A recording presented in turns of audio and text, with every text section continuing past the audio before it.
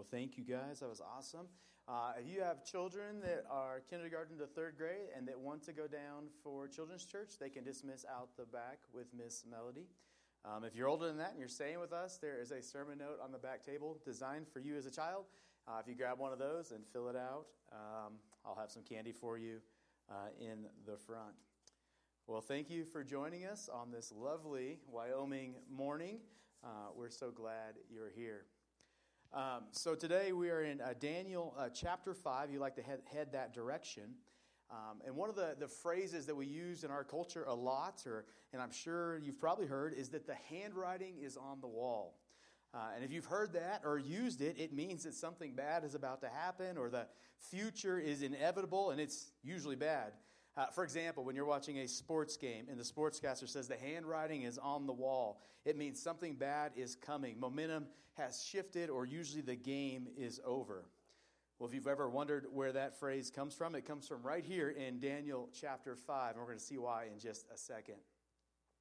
Daniel 5 takes place in the year 539 BC. We're now nearly 70 years after Daniel and his friends were initially taken into captivity from Israel to the nation of Babylon. When we left last week in Daniel chapter 4, King Nebuchadnezzar was the king, and he had just been humbled by God in a profound way that had led him to faith in God. Well, now in Daniel 5, we are 20 plus years since Nebuchadnezzar has passed away. There have been a number of kings that have reigned for short periods of time, and now Belshazzar sits on the throne in Babylon. And one of the fascinating things about this story and of history is the name Belshazzar. For hundreds of years, scholars disputed the credibility of the Bible based on this name, Belshazzar. At the time, history said that Nabonidus was the last king of Babylon, and there was no mention of Belshazzar. And so for hundreds of years, scholars mocked the name and they questioned the Bible because of its presence. Well, in the late 1800s, archaeologists discovered the Nabonidus cylinders. And later they translated the cuneiform cylinders, which are now today in the British Museum. They translated them. And within these cylinders, there was the name Belshazzar. And it described him as king. You see, just a few years prior to this time, Belshazzar's father, Nabonidus, had moved to Arabia and left his son as the co-regent or the king of Babylon. And I just love that because time and time again, this is the story of the historicity of the Bible.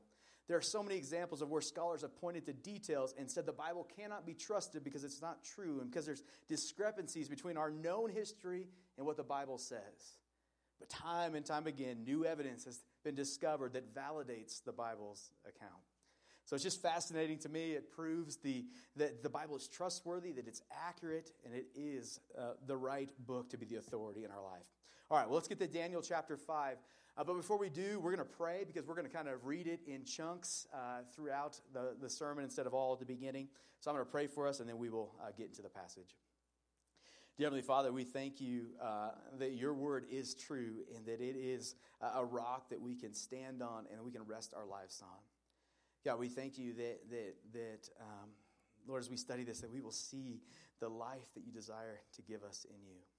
We thank you that forgiveness and righteousness and new life and eternal life is available in you. And so, God, my prayer today is that you would just speak to us through this passage of Scripture, Lord, and that you would open our hearts and our minds to what it is you have for us. God, we love you. We praise you. We thank you for the opportunity to gather and to worship you. In your name we pray. Amen. All right, so we're in Daniel chapter 5. We're going to start in verse 1. It reads, King Belshazzar gave a great banquet for 1,000 of his nobles and drank wine with them. While Belshazzar was drinking his wine, he gave orders to bring in the gold and silver goblets that Nebuchadnezzar, his father, had taken from the temple in Jerusalem, so that the king and his nobles, his wives, and his concubines might drink from them. So they brought in the gold goblets they had taken from the temple of God in Jerusalem, and the king and his nobles, his wives, and his concubines drank from them. As they drank the wine, they praised the gods of gold and silver, of bronze, iron, wood, and stone. So the setting here is Belshazzar is throwing a rager. The scene is a drunken, debaucherous orgy. And then on top of that, Belshazzar calls for the sacred goblets to be taken from the temple in Jerusalem and to be drank from. And so Belshazzar is not only throwing a wild party, but he gathers those sacred things and makes them a part of this debaucherous scene. He takes the sacred and he blasphemies God by making them a part of the worship of himself and of his gods. The other fascinating thing about this is that history tells us that the Medes and the Persians were known to be close. They were known to be just outside the city walls of Babylon, threatening to invade and overthrow the Babylonian Empire. And Belshazzar's threat to this imminent danger is not to fight back.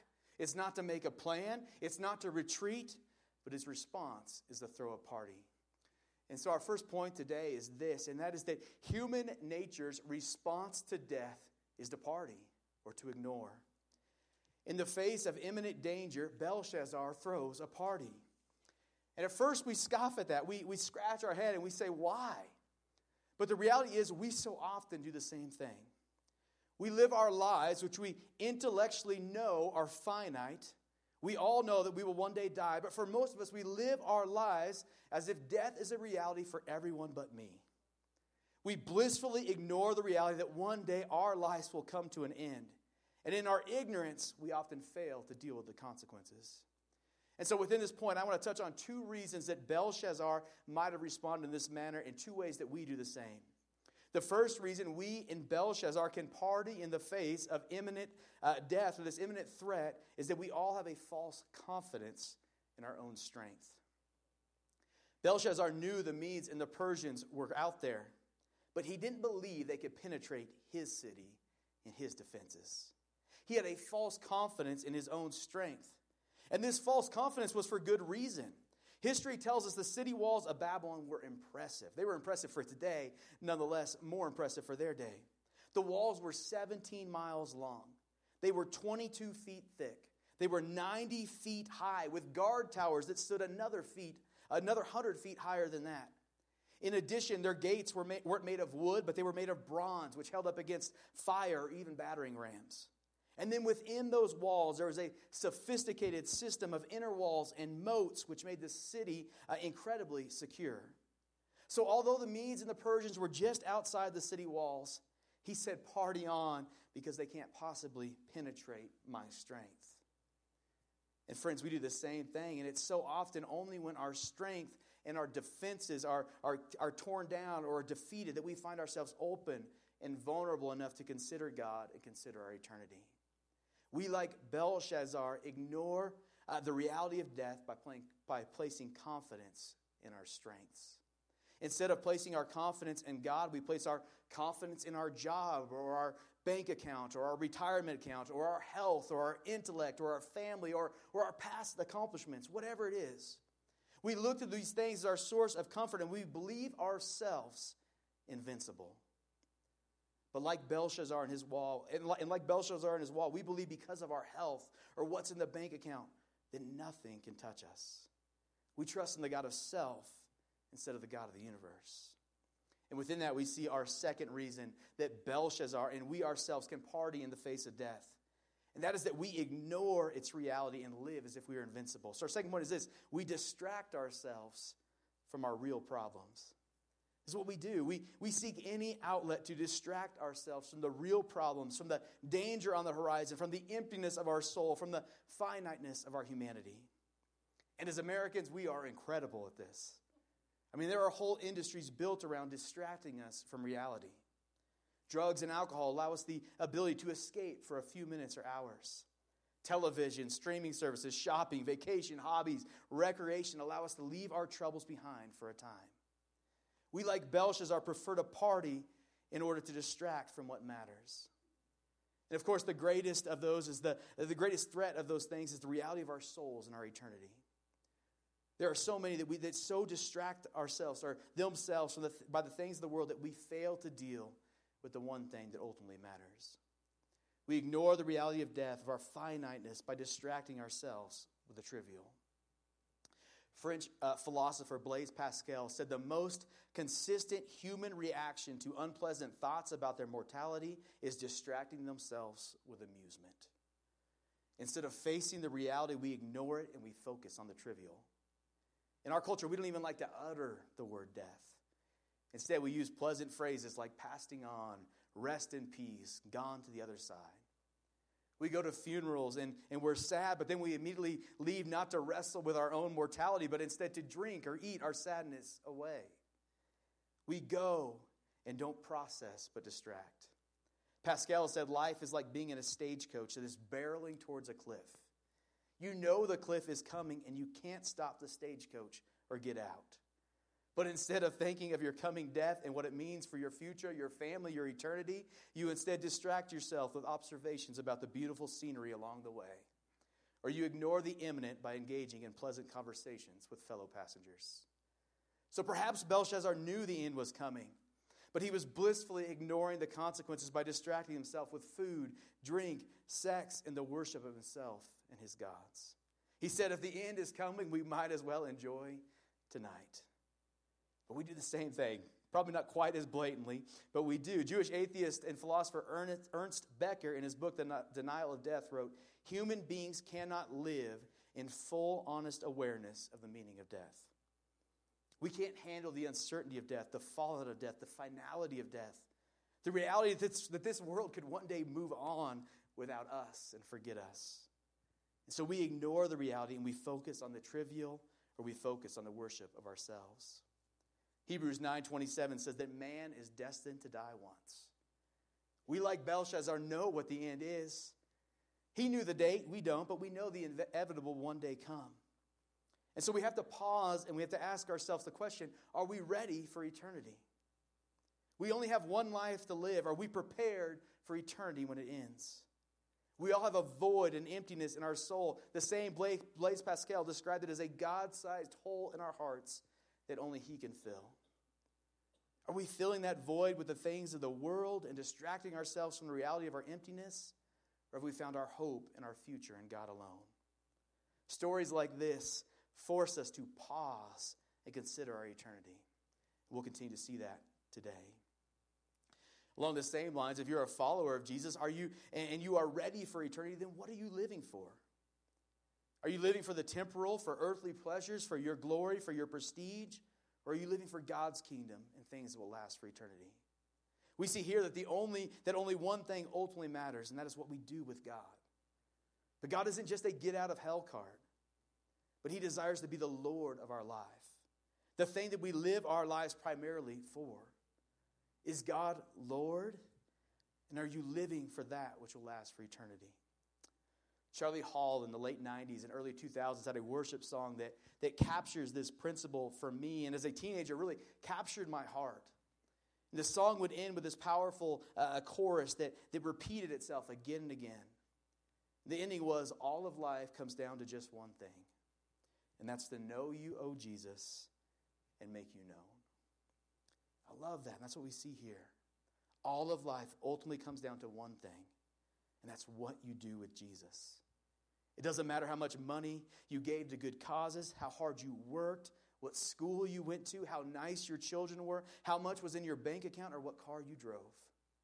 All that matters is what you did with Jesus. Did you know him? And if you did know Jesus, then all that will ultimately matter is, did you make him known? Did you love others as he did? Did you point people to him? Did you raise your kids and love your spouse and point them to Jesus? Because ultimately the Bible tells us it is all about him. So Belshazzar and his posse are partying in the face of death. And then all of a sudden something happens. And a hand appears and it begins writing on the wall. We're in verse 5. It says, suddenly the fingers of a human hand appeared and wrote on the plaster of the wall near the lampstand in his royal palace. The king watched the hand as it wrote. His face turned pale and he was so frightened that his legs became weak and his knees were knocking. The king summoned the enchanters, astrologers, and diviners. Then he said to these wise men of Babylon, whoever reads this writing and tells me what it means will be clothed in purple and have a gold chain placed around his neck. And he will be made the third highest ruler in the kingdom. Then all the king's wise men came in, but they could not read the writing or tell the king what it meant. So King Belshazzar became even more terrified, and his face grew more pale. His nobles were baffled. Belshazzar believed his city, his empire was impenetrable. That he was the second most powerful man in the world. But something just happened that made him weak in the knees. This isn't normal, right? Have you ever seen a hand writing on the wall? He knows it is coming from something much more powerful than him. And so once again, his first instinct we see is to turn to the wise men, the philosophers, the things of this world. And once again, they fail to understand or provide meaningful insight. We've seen this over and over in the book of Daniel. And the application for us today is to not turn to the world and its philosophers, but instead to turn to God and his wisdom through Scripture and prayer. Our hope doesn't rest in politics, humanism, Google, science, or anything else. Our hope, our future rests in God. So in all moments, God ought to be the first place we turn. Well, the wise men, they don't know the answers. And the queen remembers a man named Daniel who once upon a time understood and interpreted dreams. So Daniel is called and he is promised great rewards and promotion to third in charge in the kingdom, which is significant historically because that's the highest ranking he could pass out because Belshazzar himself was second to his dad. And to all of it, Daniel says, no, thank you, but I will interpret the writing for you anyway. And then Daniel starts preaching. We're in verse 18. It says, Your Majesty, the Most High God gave your father Nebuchadnezzar sovereignty and greatness and glory and splendor. Because of the high position he gave him, all the nations and peoples of every language dreaded and feared him. Those the king wanted put to death, he put to death. Those he wanted to spare, he spared. Those he wanted to promote, he promoted. And those he wanted to humble, he humbled. But when his heart became arrogant and hardened with pride, he was deposed from his royal throne and stripped of his glory. He was driven away from the people and given the mind of an animal. He lived with the wild donkeys and ate grass like the ox, and his body was drenched with the dew of heaven until he acknowledged that the Most High God is sovereign over all the kingdoms on earth and sets over them anyone he wishes. So he recaps Daniel chapter 4, verse 22. But you, Belshazzar, his son, have not humbled yourself, though you knew all of this. Instead, you have set yourself up against the Lord of heaven. You've had the goblets from his temple brought to you, and you and your nobles, your wives, and your concubines drank wine from them.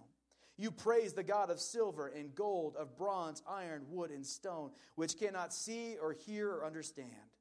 But you did not honor the God who holds in his hands your life and all your ways. Therefore, he, God, sent the hand that wrote the inscription. This is the inscription that was written. Mene, Mene, Tekel, Parsin. And here's what these words mean. Mene, God has numbered the days of your reign and brought it to an end. Tekel, you have been weighed on the scales and found wanting. Paris or Parsin, just a different verb form of that. Your kingdom is divided and given to the Medes and the Persians.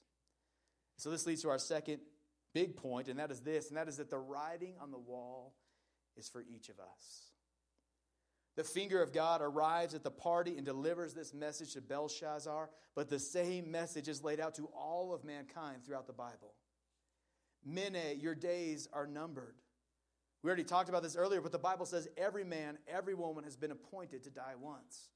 Our lives are finite. They are numbered. Jesus tells us that we can't add a single day to our lives by worrying.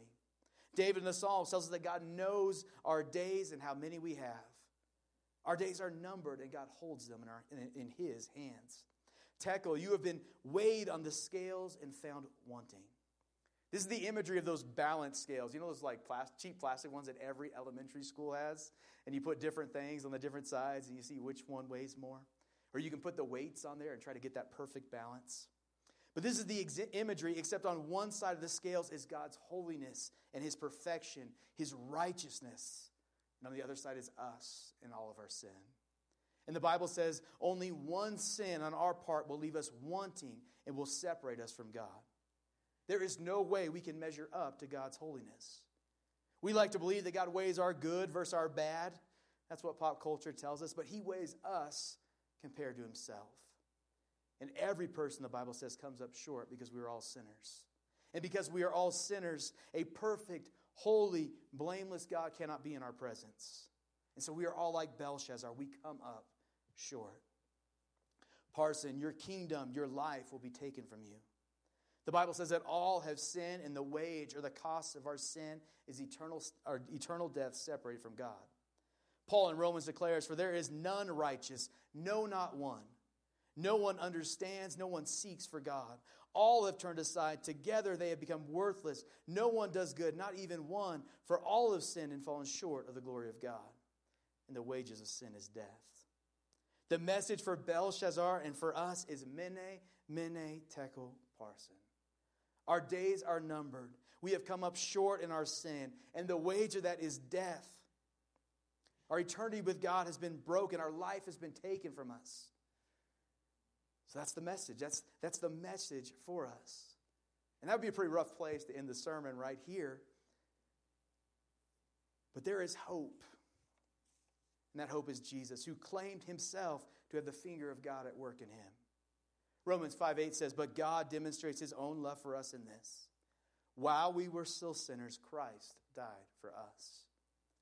Our condition is we come up short and we are destined for death apart from God as sinners. But God so loves us, he so loves you and me, that while we were still sinners, Christ died for us. God so loves you that he died for you.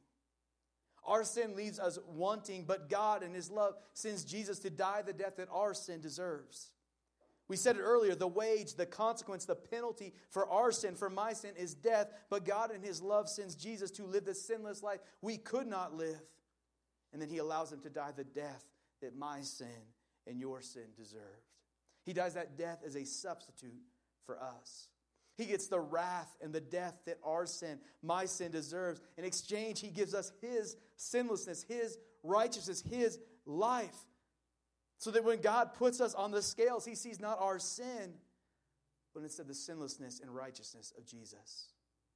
Jesus' death has covered our sin and left us sinless and no longer wanting before a holy and sinless God. The gospel declares that we are lacking, that we are sinners, that we are hopeless in our own power. But then the gospel proclaims that Jesus offers us forgiveness, new life. Heaven awaits for any who will turn and trust in him. We just must surrender. We must trust him with our life and our future and ask for forgiveness.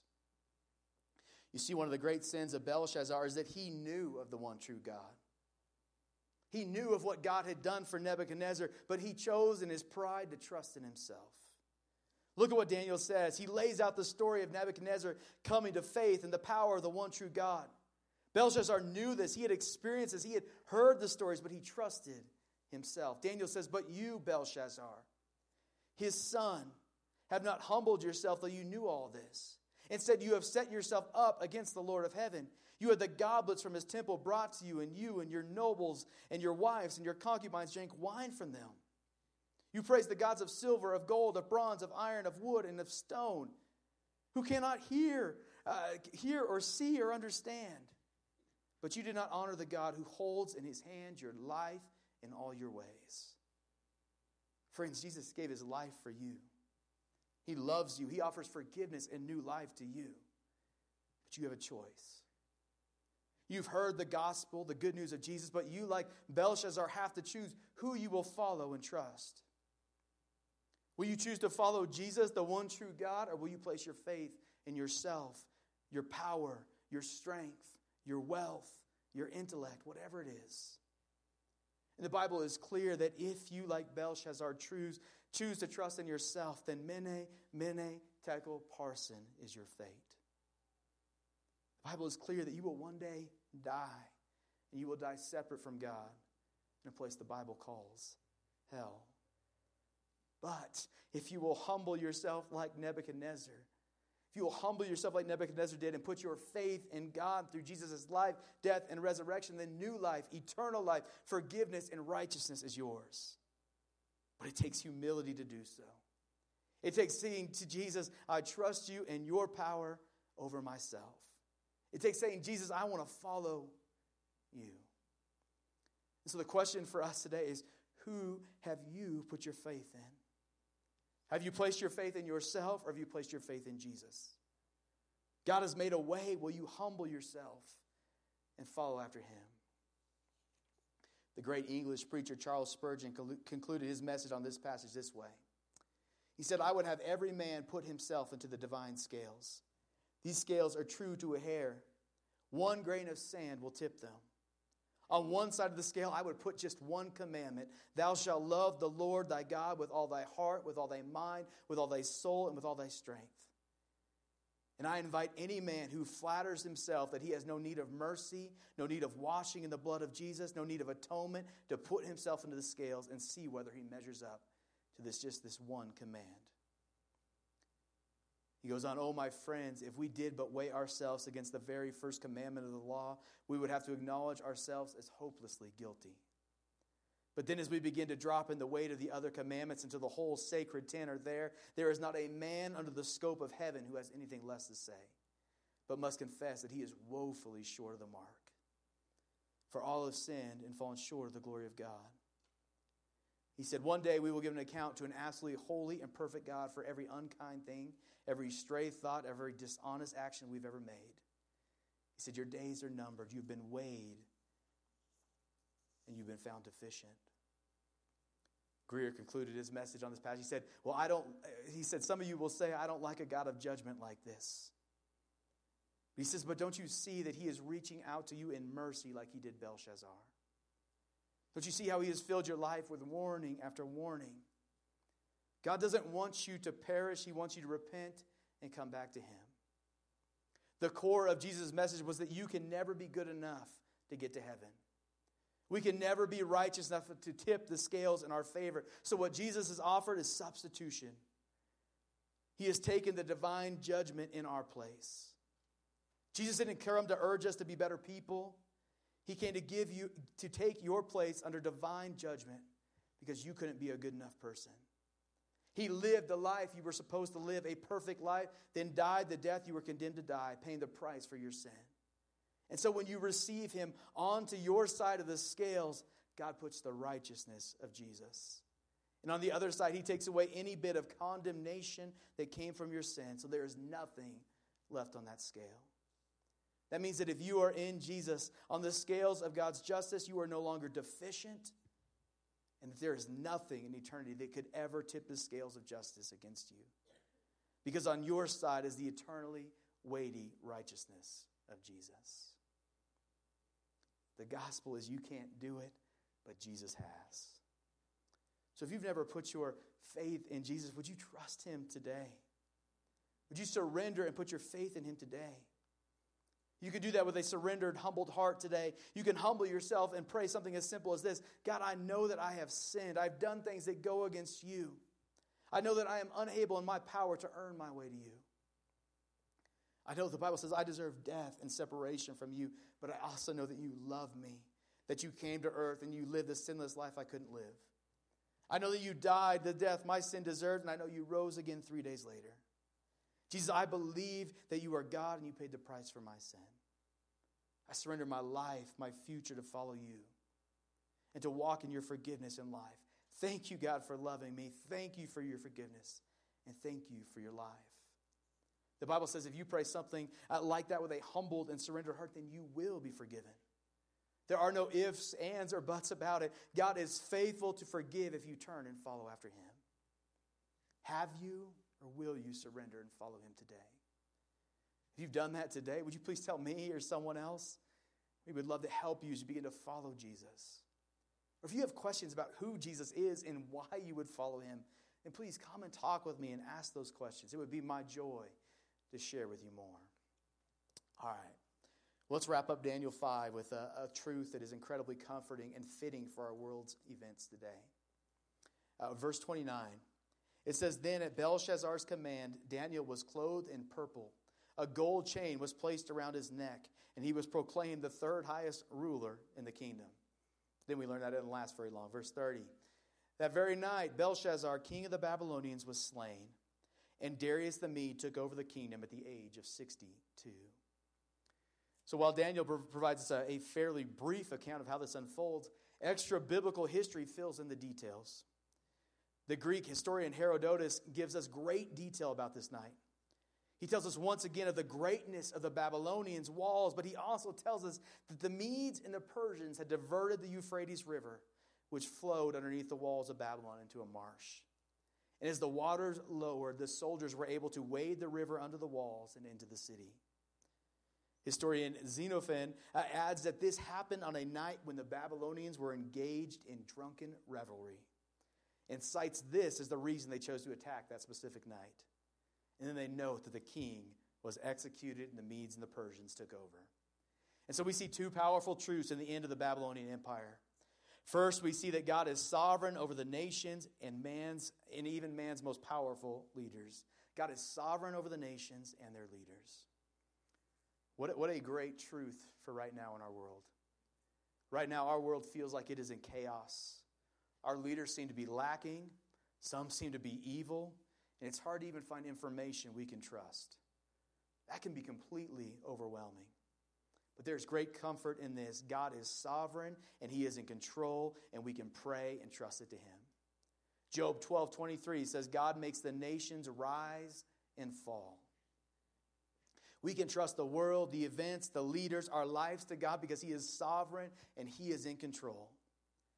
Friends, it's not bad to be informed, but don't let the news of the world and of politics control your life. Turn off the news, pray for our world, pray for our leaders, live your life, love your family, love your neighbor, and point them to God. Control what you can control. God is sovereign over the world, and it can be trusted to Him. And trust me, I preach this, preaching to myself. I know these past few weeks or 10 days or whatever, I have struggled to turn off the news about the war in Ukraine. Right? Every morning I struggle to turn off the one I watch is Fox Business. I love the Varney and Company, the guy with the British accent. I could watch the Market Watch all day. I could watch Sports Center on loop. So I have to intentionally choose to trust those things out of my control to God and be responsible for my life and the things God has placed in my realm of influence. The reality is Putin, Biden, and Zelensky aren't calling me. So I don't need to carry those burdens. I can pray and trust them to God. God is sovereign. He holds the nations and the leaders in His hands. We can trust those to Him. Last thing we see here is that God is just and He can be trusted with justice. For those living in Babylon, it had to have been difficult seeing all of these people who were doing evil things, seemingly getting away with it all and being rewarded for it. That had to have been frustrating, and they had to have asked, "Where are you, God?" But we see throughout Daniel that God was with them. He knew what was going on. He gave abundant opportunity for people to repent, and He had justice covered. And so our point is, we can trust justice to God. God has not given me the responsibility to seek vengeance and to be the world's enforcer of justice. So I can trust that to God. When world leaders fail and do evil, I can pray and trust them to God. When people fail me, when they hurt me, when they betray, it hurts and it hurts bad, but God has not placed the burden of revenge or vengeance on me. But instead, He tells us that He sees and He knows it all, and He has justice covered.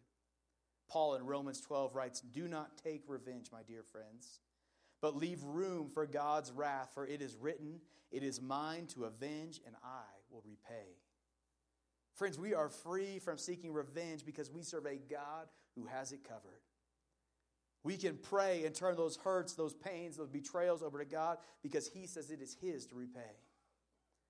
God is a God of justice, and we can let go and trust those things and those people to Him through prayer. And that frees us to try and move on and to forgive.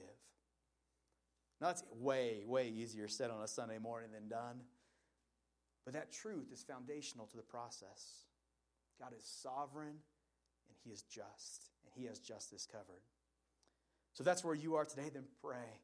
Pray for God to heal your heart. Pray for God to move in that other person's heart. And pray for God to give you the freedom to forgive. Spend time reading the Scriptures about God's character, His forgiveness in your life, and His promise of justice. Remind yourself of who God is, His love, His forgiveness, His justice, and the forgiveness you've experienced.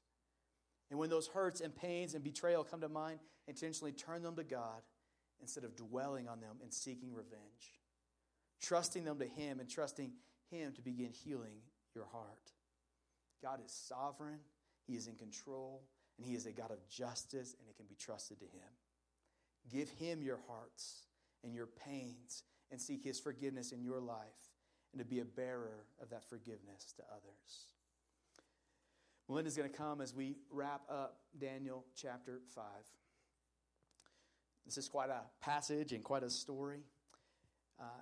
And I think it surely hits us in different places. But the writing on the wall is that of Mene, Mene, Tekel, Parsin. Our days are numbered. The Bible tells us we have come up short, that our life and our kingdom will come to an end. So the question we all have to ask ourselves today is, where have we placed our faith in our future? Have we trusted our eternity to Jesus, or have we trusted it to ourselves? The Bible is quite clear. If we trust our eternity to ourselves, then we come up short. But if we trust it to Jesus, then it is secure, it is promised, it is good. We are forgiven, and we are made righteous in Him. So today, if you're not sure or you have never trusted your life to Jesus, would you surrender? Would you follow after Him today?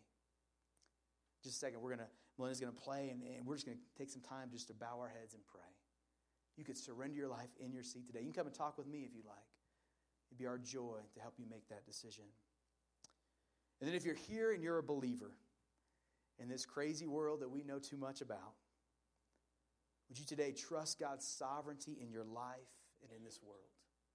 Would you let go of those things that are out of your control and trust them to Him and invest in the realm and the people He has placed in your life? And then lastly, would you trust forgiveness and justice and vengeance to God? Trust that He is good, that He loves you, that He is able, that He is all-knowing, and He has it covered. So I'm going to pray for us, and then after I pray, Melinda's going to play. I'm just asking you to take a couple minutes just to bow your head and talk with God. Dear Heavenly Father, we thank You for the incredible truth that we see in Daniel chapter 5. God, we thank You that while we were found lacking, that while we were found wanting, that while we were found in our sin, You loved us so much that You sent Jesus to live the life we could not live. You sent Jesus to die the death that my sin deserved. And then You gave Him the power to rise victorious over death. That You offer that new life, that abundant life, that eternal life, that forgiveness, that freedom to any that will trust in You. God, I pray if there's someone here today that has questions, You give them the courage to ask those questions. If there's someone here that has never surrendered, and You are tugging at their heart, Lord, would You give them the courage to trust You with their future and their life? And God, we thank You for the promises of Daniel chapter 5. We thank You that we have that our forgiveness is secure in Jesus. We thank You for that. God, we thank You that You can be trusted with our lives and with the big things of this world. God, we thank You that You are sovereign and that You are in control and that You are all-seeing. We thank You that no sin goes unseen in Your life, in Your presence. God, I pray that for those of us that have been hurt and wronged at different times of our life, that You would give us the courage to trust that to You. That You would give us the courage to trust justice to You. Lord, that You would give us the courage to let go and place our faith in You. God, I can't imagine what 70 years in Babylon must have felt like at times. As those that did evil were promoted time and time again. As those that did evil were the leaders of the nation. There had to have been so many times they said, God, where are You? God, we thank You that we can know that You are present and You are with us. Would You help us to know that and feel that and trust our lives to You? So God, I pray that as we take a few minutes here to pray to You, Lord, that You would speak in our lives. That You would speak over us exactly what we need to hear. God, that we'd have the courage to trust our lives and our future and our families and our eternity to You. God, we love You and we praise You. In Your name we pray. Amen.